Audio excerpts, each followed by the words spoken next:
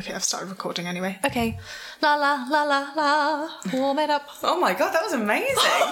Did you hear that vibrato? Thank you. You literally were like, la. That was fucking incredible. Oh my god. Khalees, is that you? I'm so impressed with you. Oh, thank you.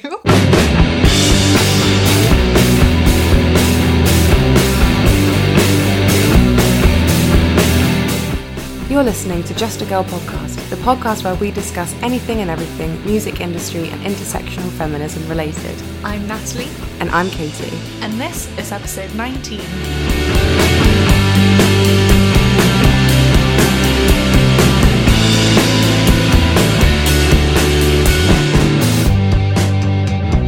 So, Katie, what have you been listening to this week? I have been listening non-stop to Lizzie Farrell after last week's episode. Good choice. I just can't stop. Can't stop, won't stop. Can't stop, won't stop. I've been listening to, obviously, Hayley Williams' new album. Of course. Flowers for Vases. Vases. Vases. Vases. It's just the most beautiful piece of art. What are your thoughts on it? I do agree, it is beautiful, but I've given it about 5 tries now and it's still not my vibe. No! But I'm determined to make it my vibe, so... I think you'll get there. Yeah, I hope so. It's, oh god, it's amazing. And I've been listening to Laura Marling's 2020 album, Song for Our Daughter, which, again, is just like really pretty vibes. Nice. What about you? Vibe. I have been listening to an artist called Easy Life, who are just sort of another kind of chilled, vibey, summery artist. Oh, nice. I've been listening to an artist called King Princess, specifically the song Pussy is God. I think that is just an anthem of a generation. I agree. And, just a classic, Foals. I saw you listening to Foals today, actually. Don't you? Yeah, there you go. You don't have my number. I don't like Foals. Sorry. No. You're allowed to have your own opinions, Katie. Okay.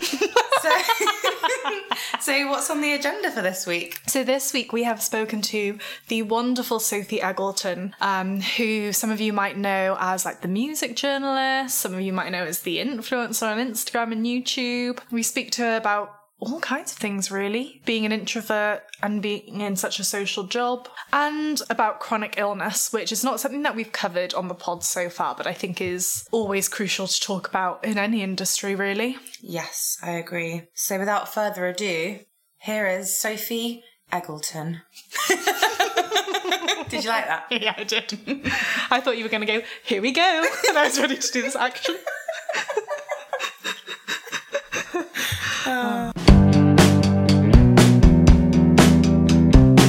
So we are here with Sophie, of course, online, of course. Do you want to just say hey and introduce yourself, what you do, etc.? Oh God, you see, that sounds like a simple request, but this is like the dreaded question for me. What do you do? I could not say what you do in one sentence. There is so much. I can't really say it in any coherent way whatsoever, so bear with me. I do lots of different things online. So I have a blog, I do a podcast, I do kind of Instagram-y type things, do a bit of styling, a bit of consulting, a bit of journalism. I think that's enough, isn't it? The list is truly endless. But I'm very much one of those jack of all trades and master of none. I haven't nailed any of them yet. So they're all a work in progress. It's so impressive though, it's so varied. Well, you could say that, or you could say she's unfocused. She doesn't know what she's doing with her life. No, she's all over the place. all humans are works in progress as well. We're all fine. Very true. So, I guess I heard or sort of discovered you as a person during your music journalism days. Right. So I'd be quite interested to know how you got into that. By complete and utter accident, to be honest. If you'd told me when I was younger that I would end up doing that, I would have said you were, drinking something very stiff and heavy, because it is so removed from the person I am, because I'm someone at school, I suffered with such bad stage fright that I found doing my flute performances in front of, the class, like terrifying. And I'd have the shaky knees, I'd sweat, I just look pretty revolting. And it was so just, doing something that involves, speaking in front of people and to people and putting it out on a public platform is very removed from what seems a natural progression for me. But I was doing work after uni, different work experience, different internships, just trying lots of different things within the creative world. And then I became quite ill and I had to leave my dream job at Alexander McQueen and just stay at home for months on end. Yeah. And I just thought, I still want to be stimulated.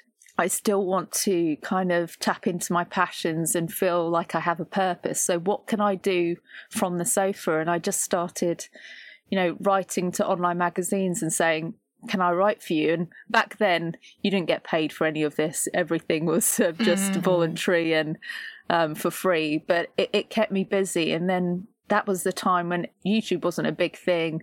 There weren't influencers or anything like that. But the digital age was starting to come in and more content was becoming, video format. Yeah. So one of the music publications I was writing for was like, I'm going to start doing video interviews. Are you up for it? And I was like, do I have a choice? Okay, let's give it a go. And I did it. And it just kind of kept going from there. And it just continued whether I wanted to or not. It just kind of, you just get some kind of momentum, don't you? And then you just find yourself doing all sorts of weird things you didn't plan on doing. It's practice makes perfect, isn't it? You might still get nervous, but at least you sort of know how to handle the emotions you feel when you are doing it. Yeah, I definitely think it's really important for me anyway to try and do it regularly, because I find as soon as I get a gap where I haven't done it for months, I feel like I go right back to the start in terms of the nerves.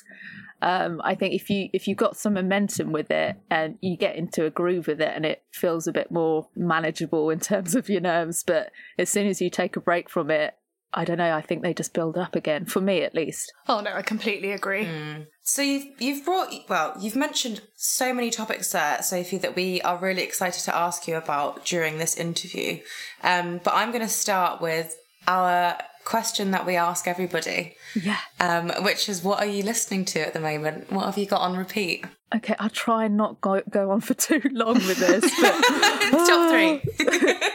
No, say what you want. The first one is Loathe, The Things They Believe. Yes. And Loathe are a great band anyway, but this album is such a surprise and it veers quite a way away from what we expect from them, but it's beautiful in its own way. It's kind of ambient, electronic, kind of ethereal, dreamy. I saw in one review they described it as woozy, and I thought that was a really good love that way of describing it. And one of their songs actually is called The Year Everything and Nothing Happened, and I think that sums up last year so well. That just gave me goosebumps. Oh God, I'm glad to deliver. On behalf of Loathe. It is such a boundary breaking album though for metal. Yeah. Because no one is doing that. They're waving the flag, I feel, for modern day British metal at the like moment. the ability to be progressive within quite a restrictive genre. Yeah, absolutely. Yeah. The confidence to do something like that at the stage in their career and not feel confined about what the rules are, that just makes me think they're going to be around for a long time, because a lot of the bands that we love that have stood the test of time are the ones that aren't scared to take the risks. So that makes me even more excited about them, which is brilliant. Can't wait. Who else? Okay, what else? Lonely the Brave. Oh yeah. So- Yes, love them. I've been checking out their latest album. Obviously, they've got a new singer. They've got a different singer than the last time I saw them live, and that's Jack Bennett. But the particular song is The Harrow, and it literally makes my heart ache. I literally get that lump in my throat when I hear it. It's just, they have Emotional. that power anyway, don't they, that band? They're really... Yeah.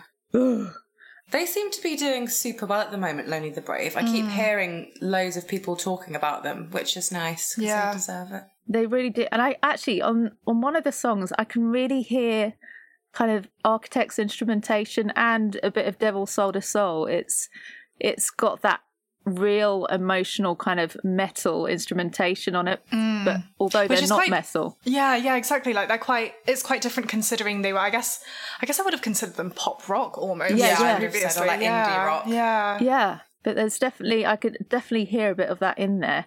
And then there's also Spirit Box, Constance. Of course. Love have you mentioned these loads of times on the pod already? They're like a classic. No. I mean, Loathe and Spirit Box are like people we mention all the time just because like we're quite good friends with Faisal, and obviously Courtney is just such a queen. So yeah, great choices. And then I'm also just listening to like film scores. I'm obsessed with film scores.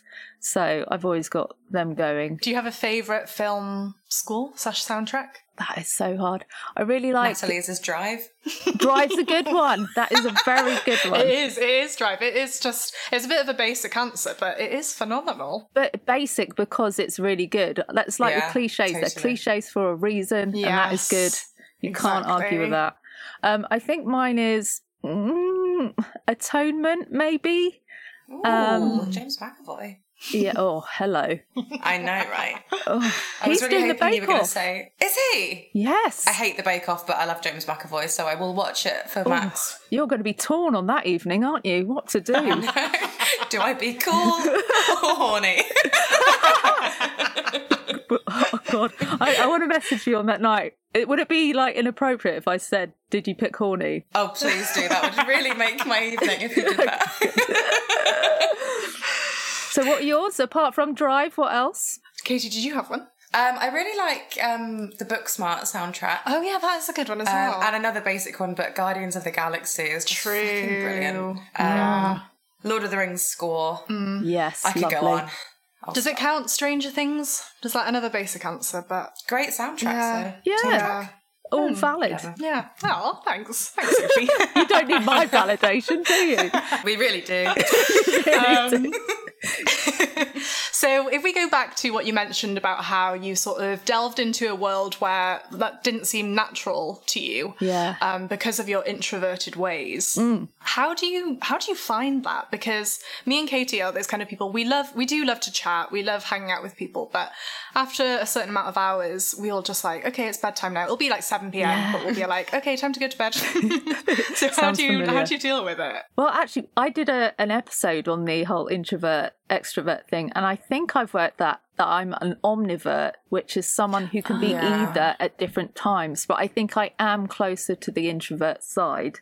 I'm the same as you. I get so exhausted if I have too many interactions with other humans, which sounds really lame, but it really tires me out. So for instance, at festivals, I'm going to sound so lame, guys, but you know, when everyone's partying after the work's done and after, you know, the headliner's played and they're, you know, dancing in the guest area, I nip off home back to the hotel or the B&B and just go to bed. That would be my dream. Yeah, there is no judgment here.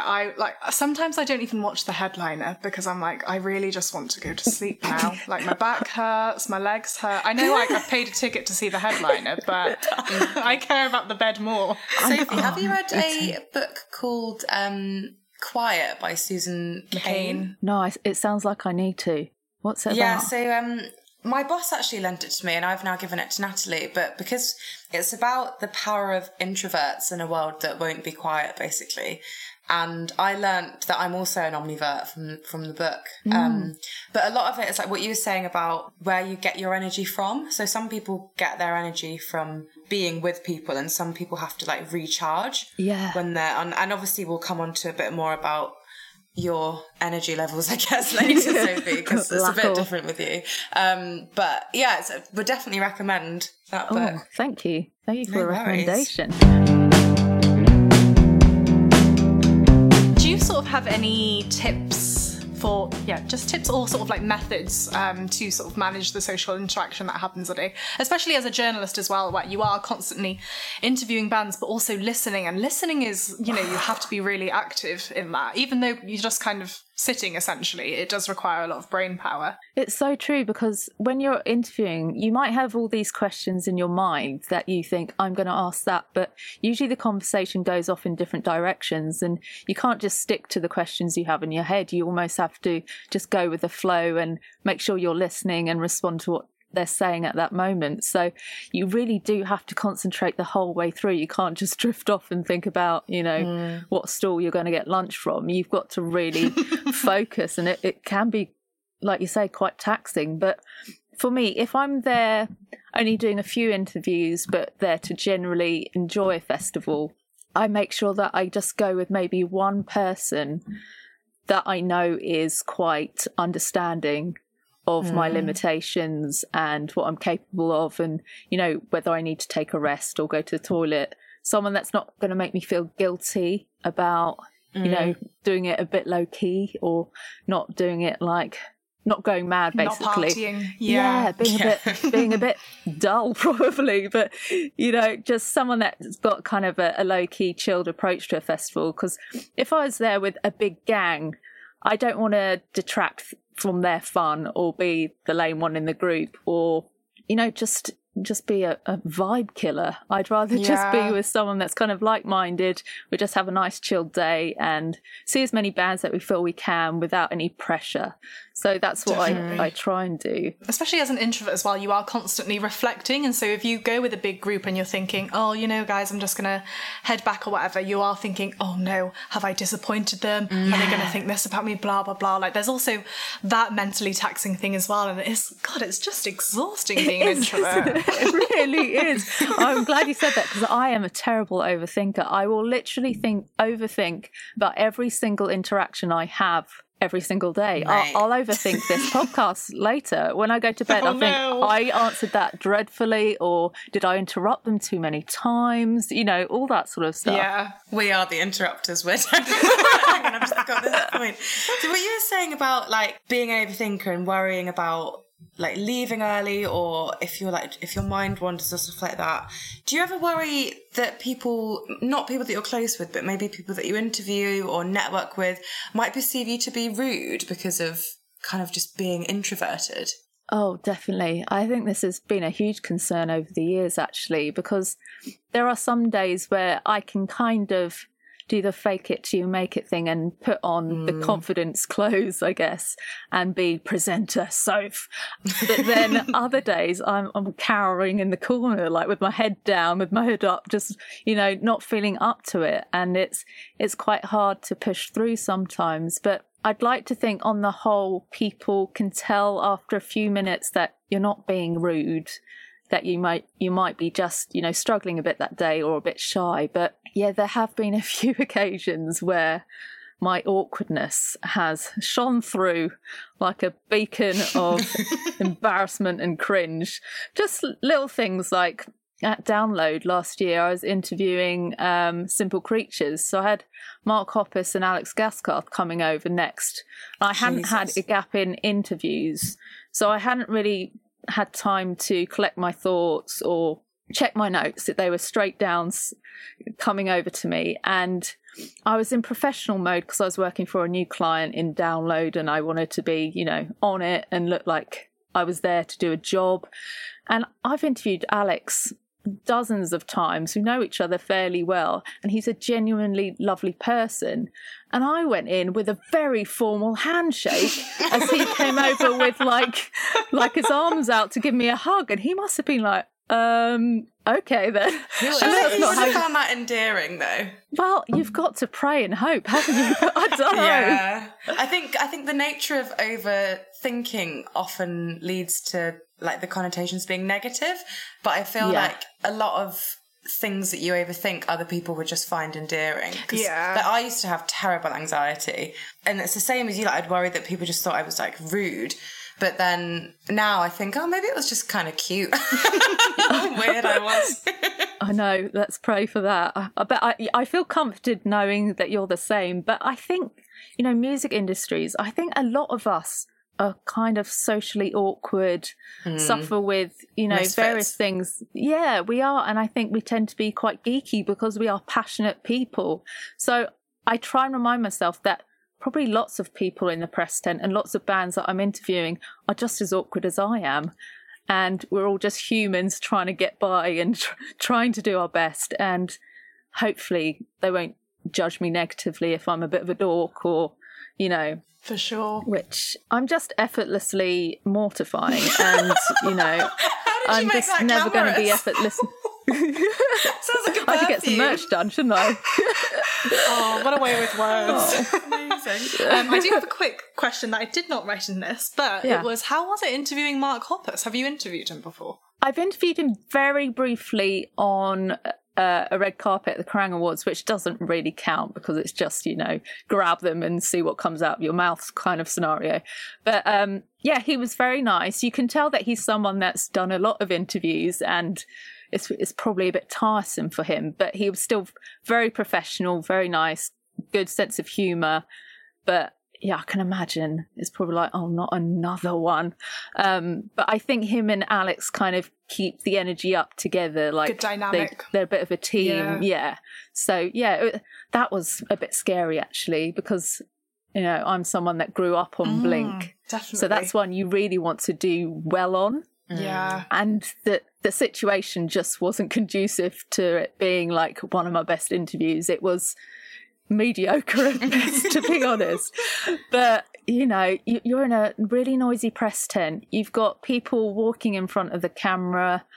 You got people like trying to get your attention while you're doing the interview. You've got the tour manager of the next band calling you on the phone saying, where are you? The band's here, while you're trying to have the chat. So there's all these different things happening, and you're trying to, you know, look into Mark Hoppus's eyes and look like you're taking in what he's saying. And it's just like, you know, it's just like, it's tricky, but hopefully there were some sentences that worked in there somewhere. You sort of mentioned, I guess, yeah, you kind of mentioned it a little bit about how people who are in music probably also are, you know, either like quite introverted or awkward. Yeah. What is it, I guess, what's it like to interview other introverted musicians? Do you find it quite difficult because if they are quiet, they are probably not as likely to open up? Yeah, it's tricky. There's some that once they trust you and they know what you're about, they kind of thaw, I guess, and ease into the conversation. But it depends why they're being shy or appearing to be introverted, because some people just have, you know, walls up, perhaps because they've been screwed over by journalists before, you know, the ones trying to get that soundbite that makes them look bad or, you know, create some controversy. So there's some that you need to kind of break down the walls with, and there's some that are just, you know, slightly uncomfortable or shy. And I think those ones are probably easier because I think if you're gentle and you just act like a, you know, like a human with them and make it more of a mutual conversation rather than an interrogation, I think it can relax them a bit more. Sure. But I do feel for people that, you know, because just because you want to make music, it doesn't mean that you want to be famous or that you're comfortable with everything that comes with that. So I am sympathetic to those that don't really enjoy the press side of it, because I completely understand why they wouldn't. Yeah, there's such a stigma, isn't there, of like, oh, they asked for it kind of thing, when they just wanted to make music. Yeah, especially singers as well. They're quite typically emotional if they can write these songs that have so much or these lyrics that have so much meaning. So to then sort of like try and share that in a space that isn't sort of like, you know, the paper or, you know, however they write their songs is quite must be really hard for them actually. Yeah, and imagine like a stranger then asking to dissect this song via an interview. That is something that was really personal to you as well, and about something that's probably quite private, and you have to just tell everyone about it. It's quite weird, isn't it, when you think about it, when they've, you know, they might be talking about their demons or something really traumatic that's happened to them, and suddenly it's out there for the whole world to form an opinion on, and they're expected to have to talk about it in promo for weeks on end. It's a lot. It's probably quite draining. Definitely. Yeah. Have you ever felt disadvantaged due to your introversion, or do you think that you could use it to your advantage and it makes you like a better listener, or both? Yeah, that I think a bit of both, because I think one of the biggest lessons, and it's not a lesson I'm particularly happy to have taken, but it is a big lesson, is that, you know, networking is so important in the music industry. And if for some reason you find that difficult, whether it's, you know, you don't have the money to go to London and go to events and stay at after parties, or whether, you know, mobility issues or whatever it is, or just because you are introverted, you are at a disadvantage in terms of opportunities sometimes, because, you know, if you don't know those people that are going to champion you in the meetings or put you forward for jobs or really want to work with you, you have to fight a hell of a lot harder. And I found that a really big thing, because I'm not someone that I haven't pushed myself forward as much as I probably should have. I always thought if you work hard and you put your head down and just get on with it, you know, that's enough. But I've learned it's not actually always enough. It's definitely important to do that as well. But, you know, if you have a foot in the door, or you know the right people, or if you're in the club, it makes such a difference. And if, you know, like me, if you live in Surrey and you're not someone that stays at the after parties or does all the mingling, while you've got lots of nice acquaintances and friends, you don't have those super, super strong bonds that would mean that you've got lots of people, you know, pushing you forward in the industry and really wanting you to win. And do you know what I'm saying? Yeah, I don't definitely. know if I'm saying it. Completely. And I think, especially as a woman as well, is, I don't know if you ever, or you've heard this fact, which is men, if they see a job listing and they have only got the skills for like 50% of the requirements, they will still apply for that job. But women... Not all men. All men. Is it all men? No, I said no, not all men. Not all men. But women they won't apply unless they think they meet everything on the job requirements. So there's Absolutely, that pressure yeah. as well. It's that I think typically, obviously very typically, women don't have as much confidence as men do. We suffer from imposter syndrome a little bit more Yeah. as well. Oh my God, yeah. For sure. I'm speaking on behalf of all women. We know what they all think. But I think it's tricky, because I also wanted to make a point that you can be true to yourself and stay that kind of more low-key introverted person and still explore your passions and your interests, and you don't have to be someone you're not. And I really wanted to prove that, but it is difficult, because there's been various times where people are like, we just need you to be a bit louder, be a bit more enthusiastic, a bit more wackier when I'm presenting. And I'm like, I get that's a style of presenting, but it's not really Not your what vibe. I'm about. Yeah, for sure. No. And I don't really see myself as a presenter. I see myself as an interviewer. I don't want to be the focus. I don't want any of the attention. I just want to be the vehicle to put the attention on the artist and the vehicle to encourage the conversation. I don't want particularly people to look at me on the video. Look at the artist, please. Pretend I'm not here. Yeah. It's absolutely fine. I think that's why, I know a lot of people complain about social media and how negative it is, but I think for introverts, it's kind of a blessing, because I've definitely networked that way before. A lot of friends and people that I see at festivals, that kind of thing, is all from social media, and that definitely, I guess, assists with my introverted side, because I don't think I'd say hi otherwise. I'd be like, oh, too scared. Yeah. Yeah, it's true actually, isn't it? Because it kind of eases you into that new connection, doesn't it? If you've had a few comments exchanged on Instagram, or you've spoken in the DMs, and then you feel like you've got that, I don't know, it's like a big sign that says you can come over and talk to this person. They're not going to shun you or say, what are you doing coming up and talking to me? Yeah, exactly. Which is what your head says is going to happen. For sure. So yeah, there are some good things about social media. Yeah, definitely. And it's also great for promoting things like your podcast that I'm really keen to talk about. So obviously... you absolute pro. So please pause, repeat. Tell us about it. Obviously, it's a podcast that discusses mental health and often explores it with music too. What would you say the biggest issues that musicians or the music industry bods have to deal with in today's climate? Oh, I mean, where do you start? If we're talking about coming out of the pandemic, obviously, I think a lot of bands are going to struggle in terms of, I don't know, in financially, aren't they? They're going to be, because a lot of people get most of their finances from touring and merch sales. So that will have dwindled probably over the last year. So maybe then they're going to have to make cutbacks moving forward, even when they do come back. Some of them will have had to take on other careers to keep them going. So then they might be having to juggle things like that. Well, a big thing is, a few years ago, I went to speak to a lot of the big companies like management agencies and things like that about mental health and about problems that I was seeing in the industry. And some of them were great, really receptive, and clearly really cared about the bands and the people that work in the music industry. But there were a number that also had the attitude we spoke about earlier, which was, if you can't handle it, you shouldn't be in the industry. And I think that's a big attitude that is still very prevalent. And I think I just don't agree with it, really. I just think there needs to be more support rather than going just, abandon your passions and your dreams and the thing that you're really good at.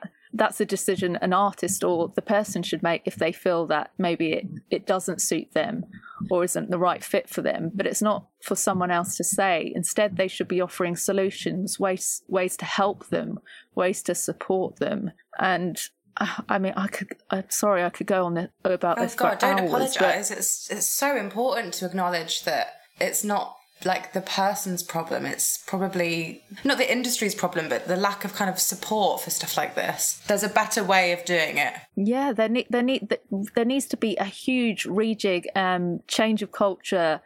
It's not a simple fix. There's so many issues that are ingrained and that need to be unlearned, and it's going to involve diversifying teams, having more women on staff in higher up positions, more people of colour, more black people, more disabled people. The culture's got to change in that. I think every business needs to think about having some schemes in place that, whether they have so many mental health first aiders on the team or allocated people that are there if anyone has any problems, whether it's to do with assault or mental health, whatever it is. I know some bands that have therapists that join them for their tours, which is great, but those people that I know that do that are very high up, big, successful bands. What about the smaller bands? We've got to come up with a feasible alternative for them, people that they can access when they're struggling, even if they're not on the tour with them, easy access to, a therapist on Zoom, perhaps. There's loads of things. I need to put together a PDF about it. But it's just, yeah. So I guess this is probably the thing I'm most passionate about. And although it's not something that the podcast is directly about, that there is a loose link in that I talk about my experiences of the music industry here and there on the podcast, and we are talking about issues that do affect musicians and people in the music industry. But I'd love to do some kind of focus project on actually actively, doing something within the music industry in regards to mental health. This year, I trained to be an instructor for first aid for mental health, and I would love to take that to management and agencies and PR companies and just try and train as many people up as possible, really. That's so nice. I think you're absolutely spot on that mental health is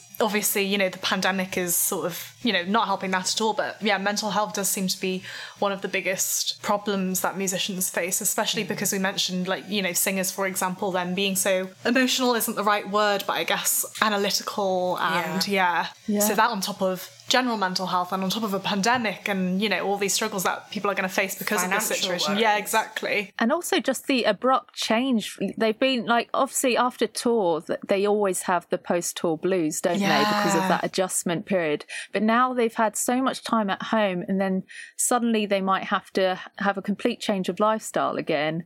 And if they're vulnerable to particular things, whether it be, alcohol or drugs, which are going to be potentially more prevalent in a tour environment, then we're going to see a lot of people struggling. And I think in general, actually, after the pandemic, I think everyone's going to be wanting to go to every party, every gig, every festival. And I think, we're going to see a lot of people pushing themselves a bit too hard in regards to partying and indulging in things. And I think we're going to have a big hangover from all that. Mental health hangover, I mean. Definitely. I think, people are still going to have to, of course, there's sort of time to make up the past 2 years that we've missed out on, but people will still need to sort of know their own boundary, I think, when it comes to that kind of thing. We'll be fine because we don't like to go to our exactly. parties or anything anyway. We'll be back We'll in still bed be in again. Not much has changed. So obviously, yeah, it sounds like mental health is something you've researched a lot of, especially in music. Do you have any advice for musicians or sort of anybody in the industry right now for dealing with their mental health currently?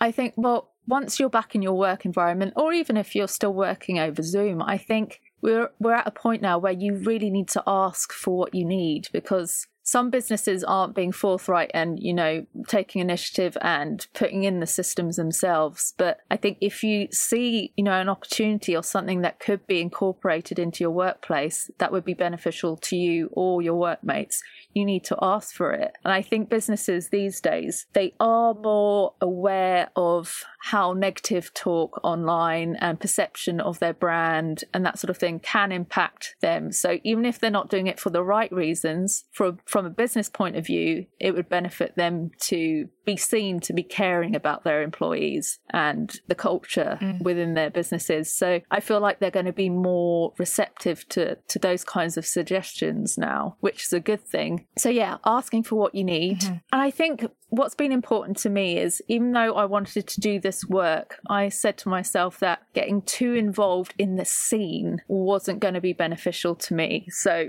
I made the decision that I wouldn't immerse myself too much in the social side of it, because, you know, I'm someone that likes movies on the sofa and going for walks. I don't need to be around the drama and the gossip. And, you know, there are some toxic elements to the music industry, and I just didn't see any benefit of me being around them after a certain point. And I just took a step back from that and thought, I'll do the work, keep working, doing what I enjoy, but step back from the noise that surrounds it. And I think it's so hard because you'll have people going, come out, or making you feel like you should do certain things, but you've always got to take that moment, you know, that pause and do some, I don't want to sound like a raging hippie, but, you know, the self-reflection thing. Like you got to do that on the regular, because you do get caught up and with the wrong people or the wrong crowd or with the wrong things, and it's just not worth it. You know, just keep focus and remember what my friend Kelly always says this, and again, sounds so cheesy, but it's know your why, like why you're doing something, and always come back to that. I love that. I just open mouth gasped at Natalie when you said that. And I pointed at Katie, being like, Katie says that all the time.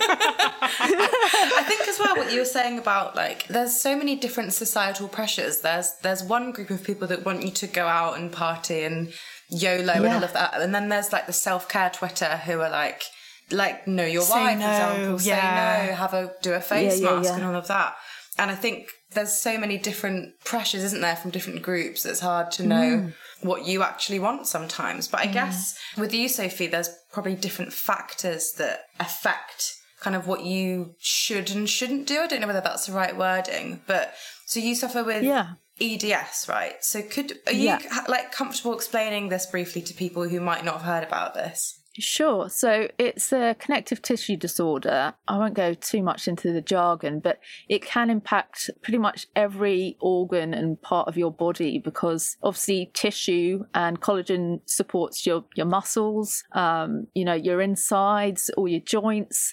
So things can dislocate, things can prolapse, things can leak, you know, all sorts of things can happen. And you quite often, if you have EDS, you have some comorbidities as well. So for me, it's POTS, and it looks like I've got MCAS as well. So POTS means that I'm prone to fainting and a high heart rate, and MCAS means that I create too much. This is very loosely described, but it's like my histamine is overreactive, so I have lots of allergic reactions to things. So yeah, there's a lot of it.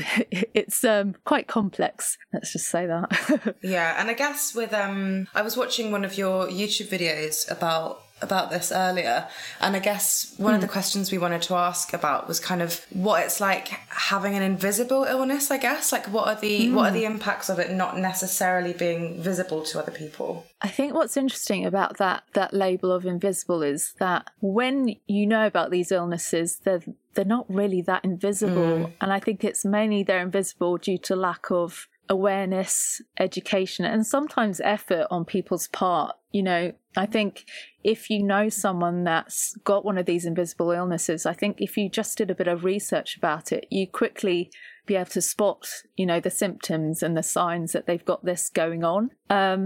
But you're right, it does create a barrier, because I think if people see you being quite active and looking quite well, it's hard for them to compute that you're also potentially struggling or that you can't do certain things.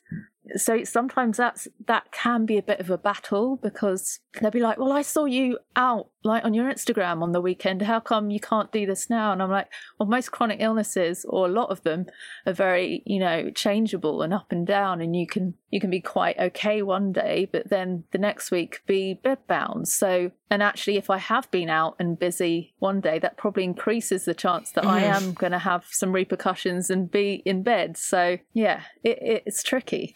And obviously we sort of mentioned before about kind of in whatever job you're in, asking for the support that you need and like that kind of thing. Did you feel like you ever got that in? Well, firstly, did you ever work for sort of a corporation? And do you feel like you got the support for your illness? Well, I've worked within kind of big organisations, but on kind of a brief or ad hoc basis. And it's been quite mixed, to be honest. And it seems dependent on how inconvenient you are at the time. If you are ill, you know, during a pretty stressful period for the company, then you do end up feeling a bit like a burden sometimes, or like you're adding to their stress, which is a not nice thing to feel like.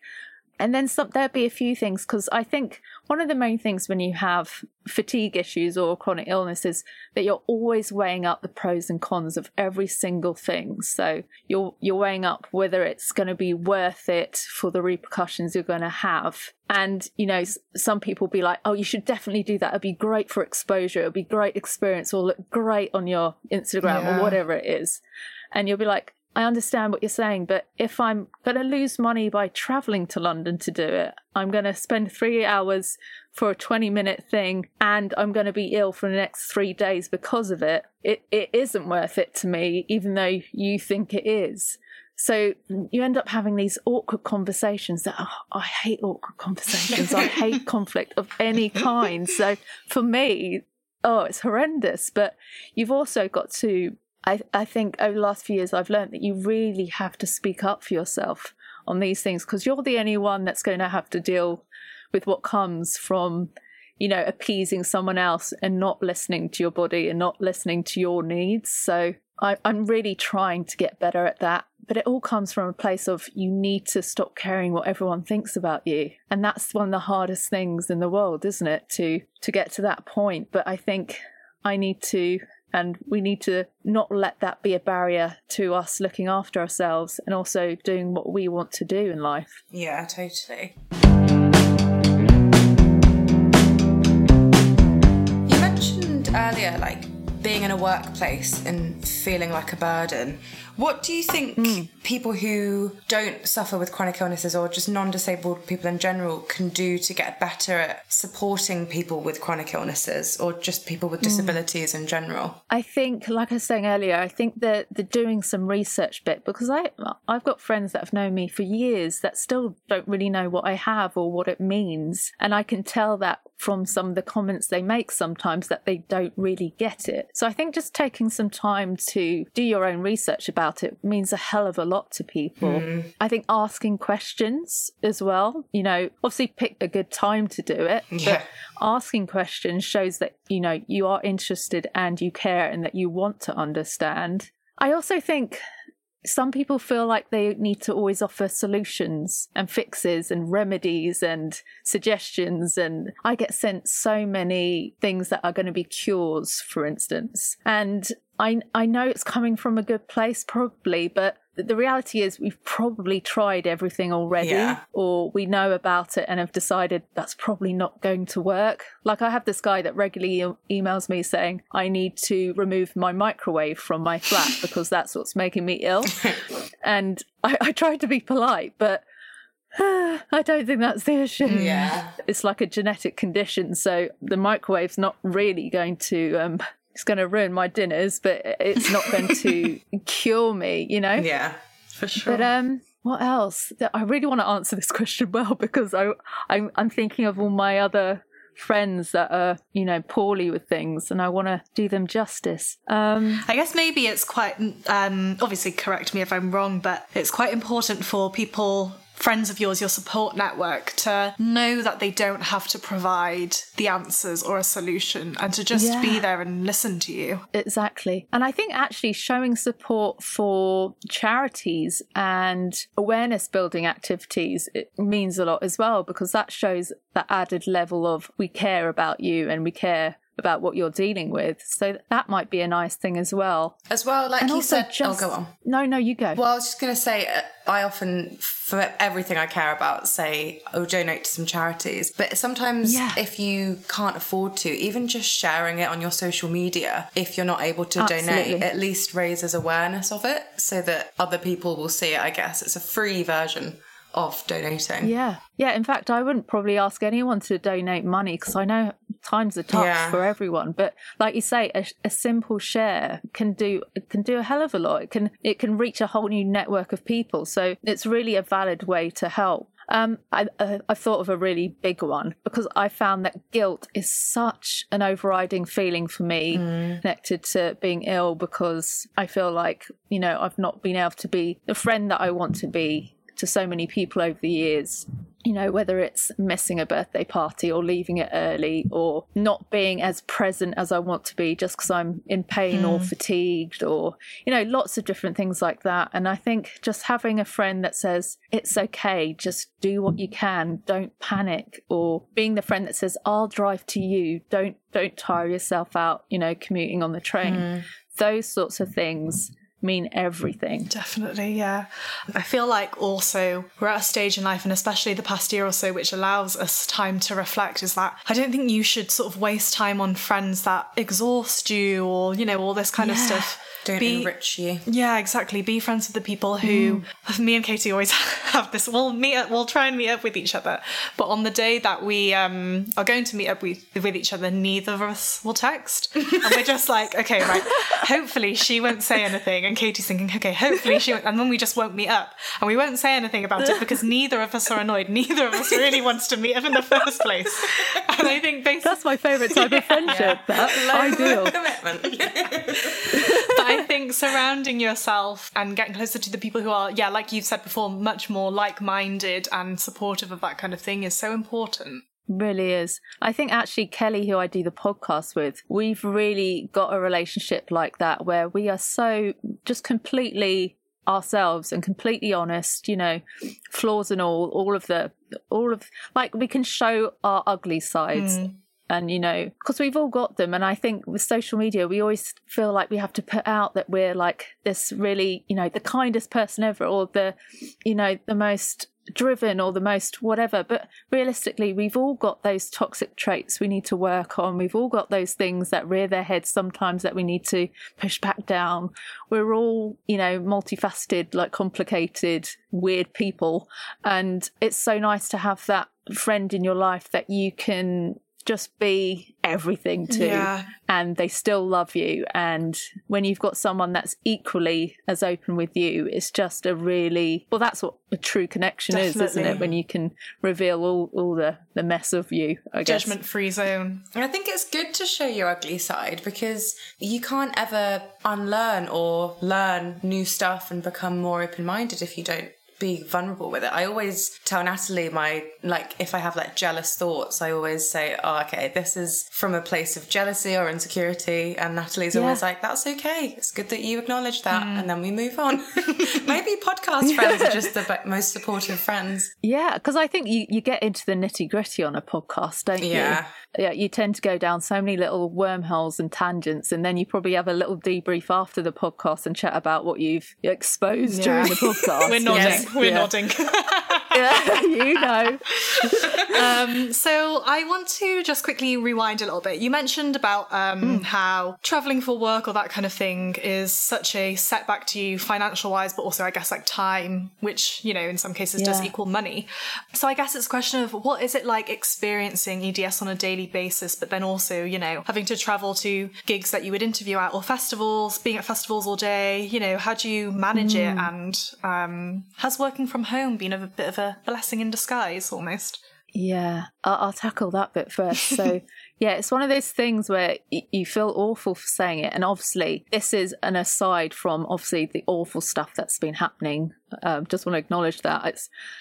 But yeah, this lifestyle has actually, in terms of my health, suited my conditions a lot better. You know, being able to stay in my warm flat, take a nap when I need to, get up when it suits me, when I feel like I've rested enough. And I think for me, I've learned that those commutes into London were a huge thing that really set me back quite a lot and quite regularly. And so not having to do that has been really nice. And I feel like I feel quite nervous about things returning to how they were. So I just really hope people are going to be more receptive moving forward to continuing to do things over Zoom and, you know, remotely. I hope they don't go, well, no, you can come in now, it's fine. I hope people see that from an accessibility point of view, that this is beneficial to a lot of people. In terms of the other stuff, day to day, so yeah, it's hard. It is slightly different day to day, but I have to have physio quite regularly now because my neck and back are quite bad, and sometimes I can't get out of bed on my own. There's been a few times over the last year where my partner's had to help me in and out of bed, and that's been a bit of a struggle. And then lots of quite dramatic IBS scenarios, which is always sexy. And then obviously from a superficial point of view, when I have, you know, the rashes and the hives come up before you're doing an interview, that obviously isn't great for your confidence either. Neither is thinking that you might poop your pants during the interview. That's not great either.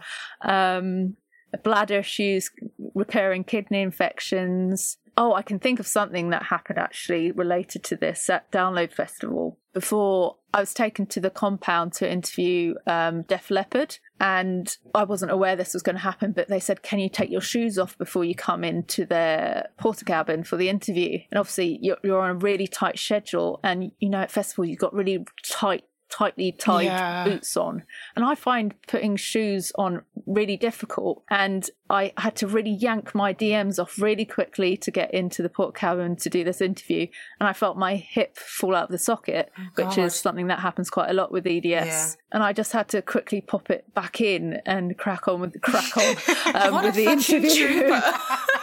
But the thing is, like, they were like, was that you? Because they heard the crunch. And I was like, yeah. Yeah, don't worry about it, guys. It's fine. But yeah, you just have to crack on because you've got in your head that you don't want to be problematic. You don't want to be a nuisance. And particularly as a woman, I think we've got this ingrained that we don't want to be, you know, difficult. And that, I think that's held me back loads over the years in terms of saying what I need to say and being fair to myself. I've let a lot of stuff go that I shouldn't have because, you know, you do worry that, oh, she's just being a difficult woman thing is going to come up and be used against you. And that's another thing the music industry needs to work on, you know, the discrepancy between how men and women are treated. That's a huge thing, which obviously is a big thing for you to talk about. Exactly. That's a massive thing. But it will annoy you more when you know where that comes from. I've read quite a few books about women in business where there's words reserved for them, such as bossy, feisty, difficult. And it's because of, from some books I've read, it's from men, let's not say men, people expecting women to be submissive. So when they say what they want, it's difficult and bossy, and it's so infuriating that's why. I mean, that's just from like a couple of things, but it would make sense that that's why. Yeah, definitely. There's been numerous times where I've had male bosses or male people within my kind of career world that have I remember they did some. It's so hard to talk about these stories without, revealing what they're about. But someone, let's just say, someone really let me down, and they mucked up quite royally. And I was really upset about it because I missed out on a huge opportunity because of it. And I was told to calm down. And, when someone says calm down, you know what happens? The opposite happens. And I ended up doing that, when you get the wobbly chin and the teary, angry eyes. And because I think that unleashed years of pent up, me keeping quiet to be, submissive. And it all came out at that point. But the thing with calm down, though, it's not even necessarily gender specific. It's just not helpful. Yeah. Even if it's a bloke telling another bloke to calm down, it's just... Anyway, I digress. No, but it's just... It's so annoying. It's just as annoying when you've lost someone and something and someone goes, where did you last have it? And you're like, well, if I knew that. But also, Katie, I do think you bring up a good point, is that sometimes people, even if they're not, in inverted commas, calm, maybe they have reason to be a little bit annoyed. Like in your case, Sophie, I think, if they dropped the ball, they shouldn't be dropping the ball. Yeah. So you have, you're perfectly in your right to be annoyed about it. Yeah. And then what's annoying was I wasn't even being non-calm. I was actually saying everything calmly, but I think it came from the place of them knowing that they'd mucked up and they wanted this segment of conversation to be over and wrapped up because they were feeling bad, but it's not the way to go about it. But thinking about other incidences like this in terms of how women are treated differently, there was a period of time where I'd quite regularly turn up to do interviews at venues and I'd hear the tour managers go, oh, the sluts are here, or the band sluts are here, and I'd be like, I'm actually here to interview the band. And my God. Nice to meet you, kind of thing. And it's not that this should matter at all anyway, but, I had just a T-shirt on and jeans. I had, my camera equipment with me. And I think that started a period of time for me where I went too far trying to be professional to avoid that. I went down the route of, sometimes when you interview bands, they do want to keep in touch, or, they message you afterwards on social media, or, want to hang out and stuff like that. And for a period of time, intermittently, I refused to do that. And I kept myself professional to the point of silliness, really. Yeah.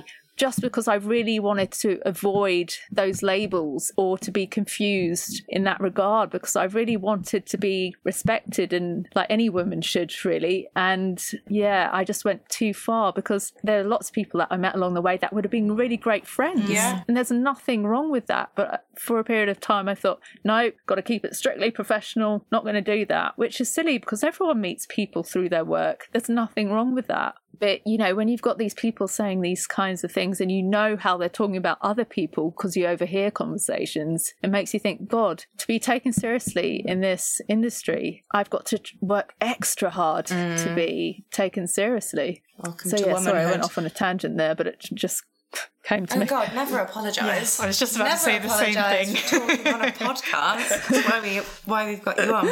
And this is quite a big question, Sophie, but we want to ask it because you've covered so many different topics, such as chronic illness, introversion, mental health. How do you think all of these things have kind of shaped you as someone who works in music and media? Well, I think because I ended up doing interviews that weren't about, promo and about album releases as much near the end of, it feels overstating it to call it a career, but I ended up doing the more mental health focused interviews, and that's obviously for a reason. And I feel like if you've gone through stuff yourself, when you have those conversations with other people, I feel like they can tell that your questions and your interest comes from a place of wanting to explore these things with them, not from a gratuitous place, where you just want to expose them or, get those sound bites. It comes from a place of really wanting to, open these conversations and make them more normal and reduce stigma and all these sorts of things. And I feel like having empathy and compassion because of things you've gone through yourself can only be a good thing in terms of connecting with other people. So in a way, I think going through certain things I have in my life and within the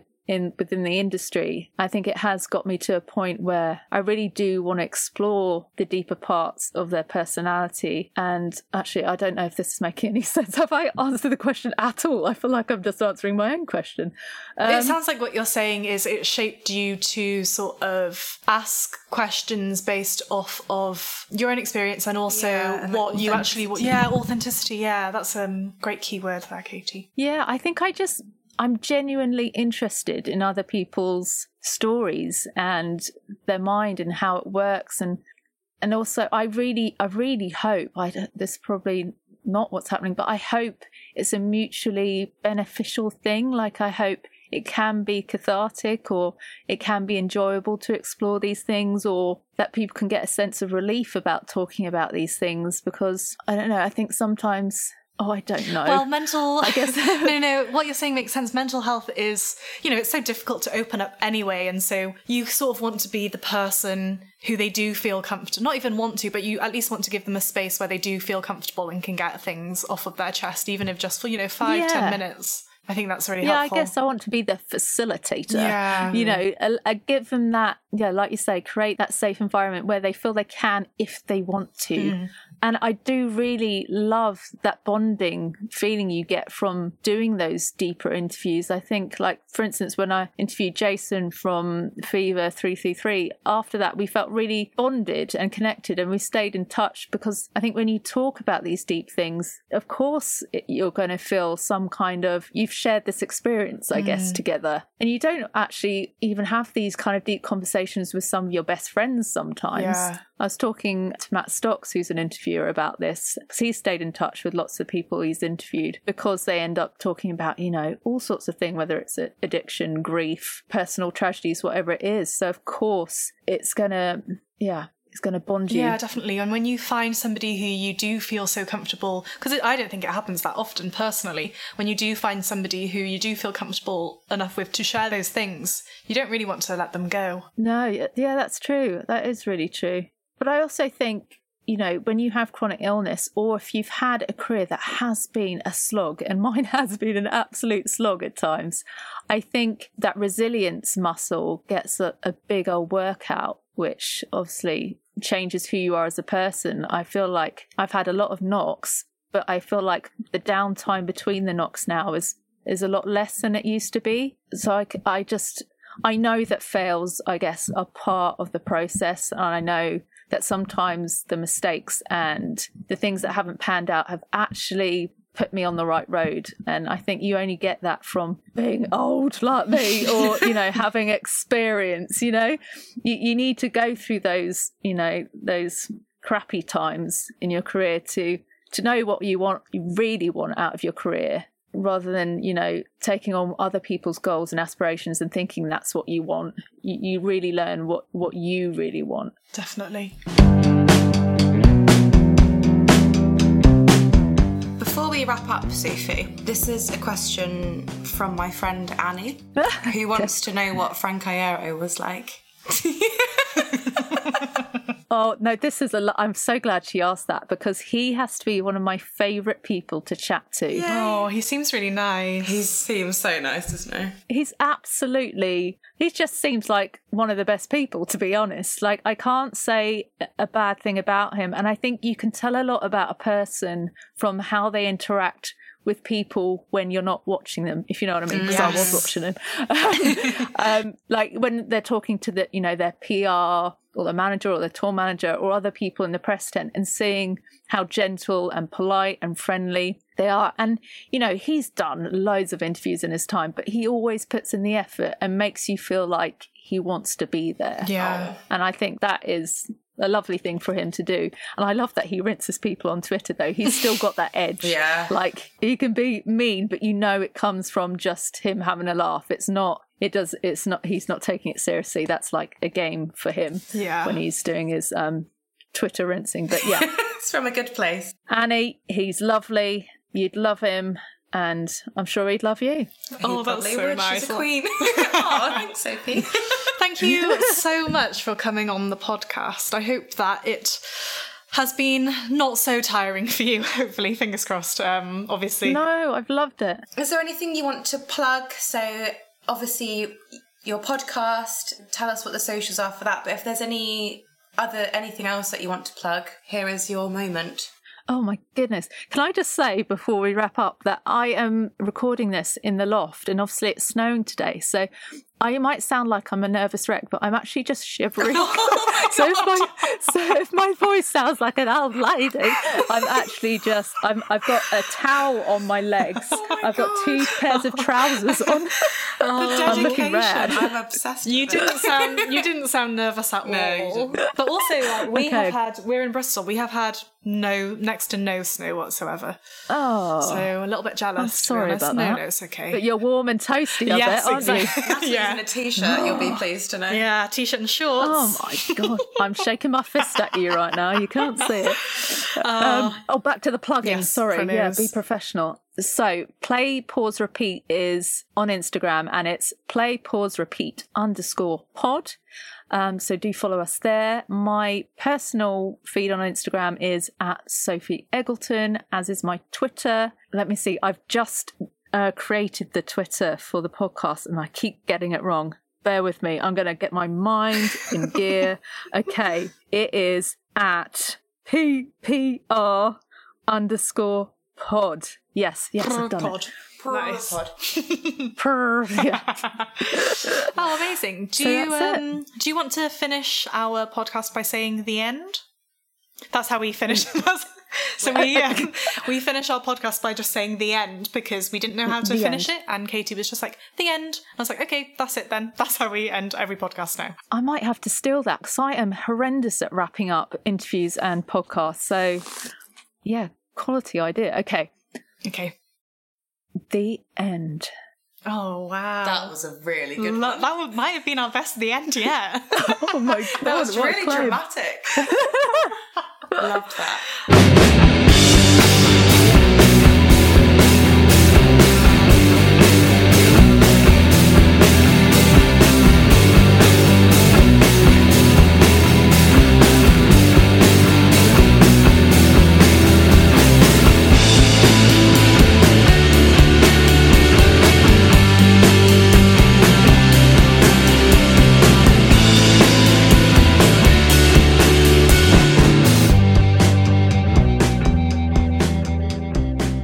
Oh, she's so nice. She's so nice. Oh my God, super what the nice. hell? Why does she keep saying she's old?